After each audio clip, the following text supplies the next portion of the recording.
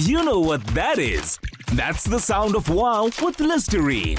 Simply grab, twist, pour, and swish for 30 seconds twice a day. To add the wow of Listerine to your daily oral care routine. With 5 times greater plaque reduction than brushing and flossing alone. For a cleaner mouth and healthy gums, complete the clean with Listerine. You are listening to an SAFM podcast, 104 to 107 nationwide. Stream us live on www.safm.co.za or via the SABC Plus app. SABC News, independent and impartial. The UN Security Council has expressed concern over the deteriorating humanitarian situation in the Gaza Strip. This amidst the International Court of Justice's recent ruling ordering Israel to prevent acts of genocide against Palestine in its war with Hamas.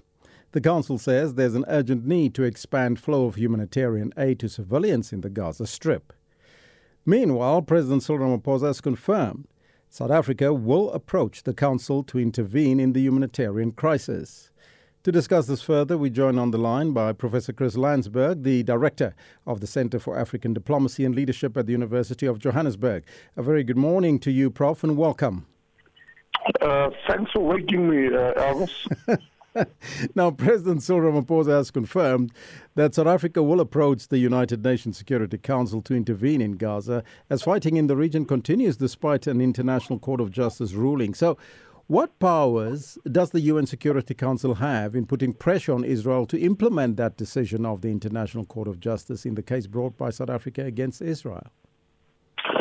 I don't want to start on too negative a note, but I do want to say to you, just building on the excellent story and reportage you had before this, that one of my concerns with South Africa's foreign policy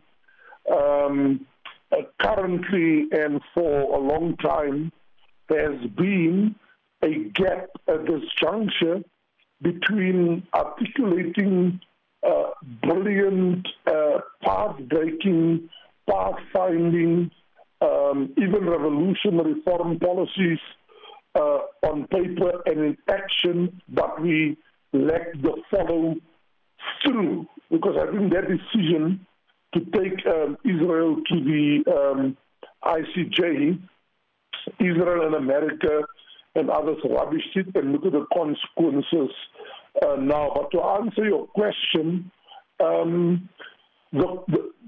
ICJ is the apex court of the United Nations. Every member who is a member of the UN, and there are about 196, you automatically become a signator or a member of the 1948 Convention on Genocide. So the UN Security Council is not just the next layer, the next stable, if you like, Elvis, where this will be escalated to, but it is ultimately the one that will see to it whether Israel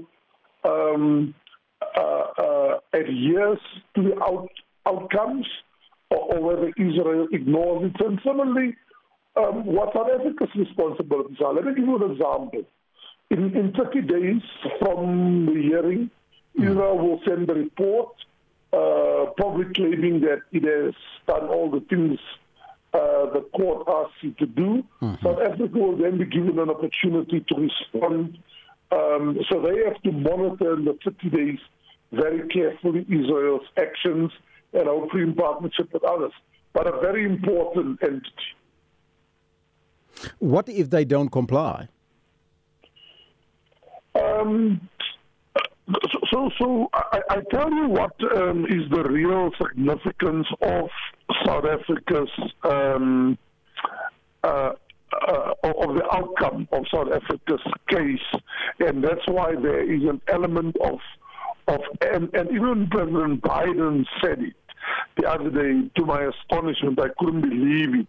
He came close to describing Prime Minister Netanyahu as a as an angry and vengeful man at the moment, because what that court order says, even though, Elvis, it was a preliminary finding, in other words, we see signs of genocide. We see genocidal actions could potentially play out. We must now go and verify.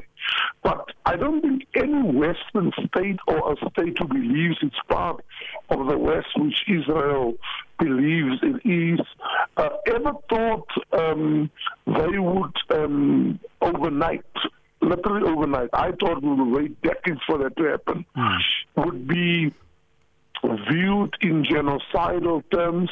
And to put it crudely to you, that a state like Israel, who's been the victim of horrific crimes against humanity by a certain Adolf Hitler, now run the risk of being seen in the same way.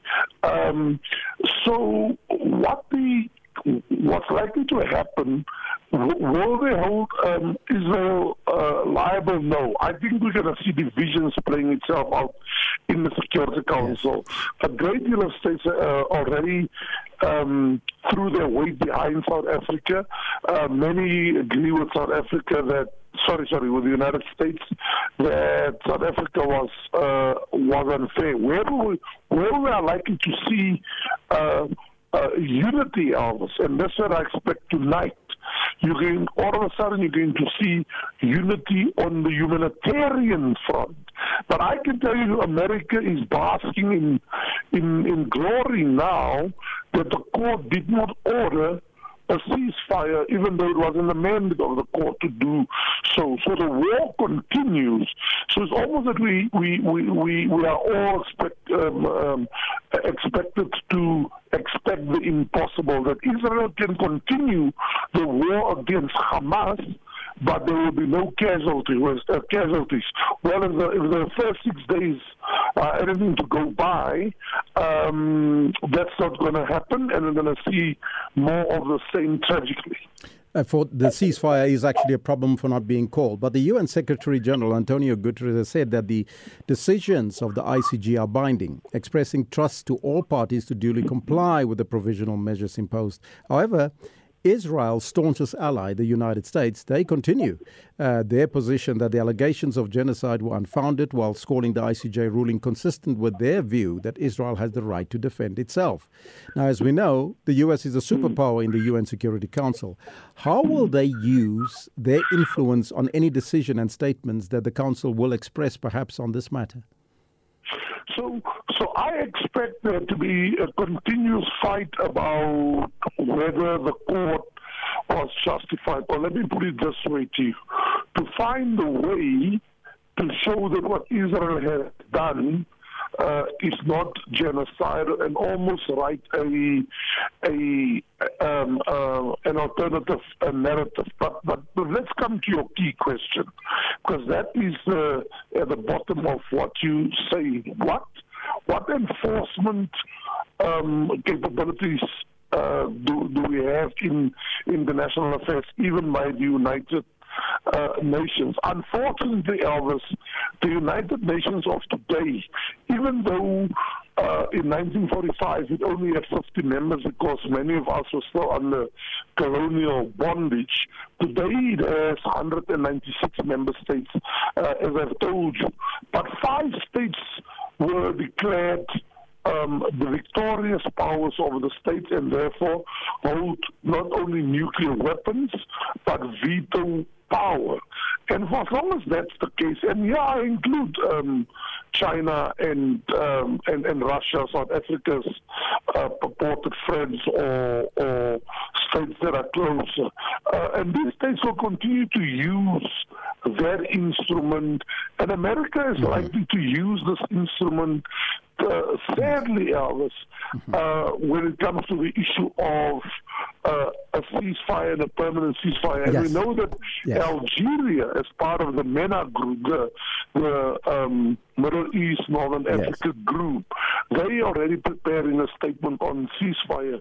America wants this war against Hamas to continue, in part, as I said last week, to the astonishment of some. America has some excess to grind with Iran. They believe Iran is the fuel of conflict in that region. And look what they've seen over the last 3 days. All of a sudden, there's a real prospect of an attack on Iran, which I believe is going to happen, and an attack on the Prof, unfortunately, that's where we got to leave it. That's Professor Chris Landsberg. He's the director of the Center of African Diplomacy and Leadership at the University of Johannesburg. You can find SAFM Current Affairs on 104 to 107 nationwide. Our podcasts are available for download on all our digital platforms. SAFM, leading the conversation. You know what that is? That's the sound of wow with Listerine. Simply grab, twist, pour, and swish for 30 seconds twice a day. To add the wow of Listerine to your daily oral care routine. With 5 times greater plaque reduction than brushing and flossing alone. For a cleaner mouth and healthy gums, complete the clean with Listerine.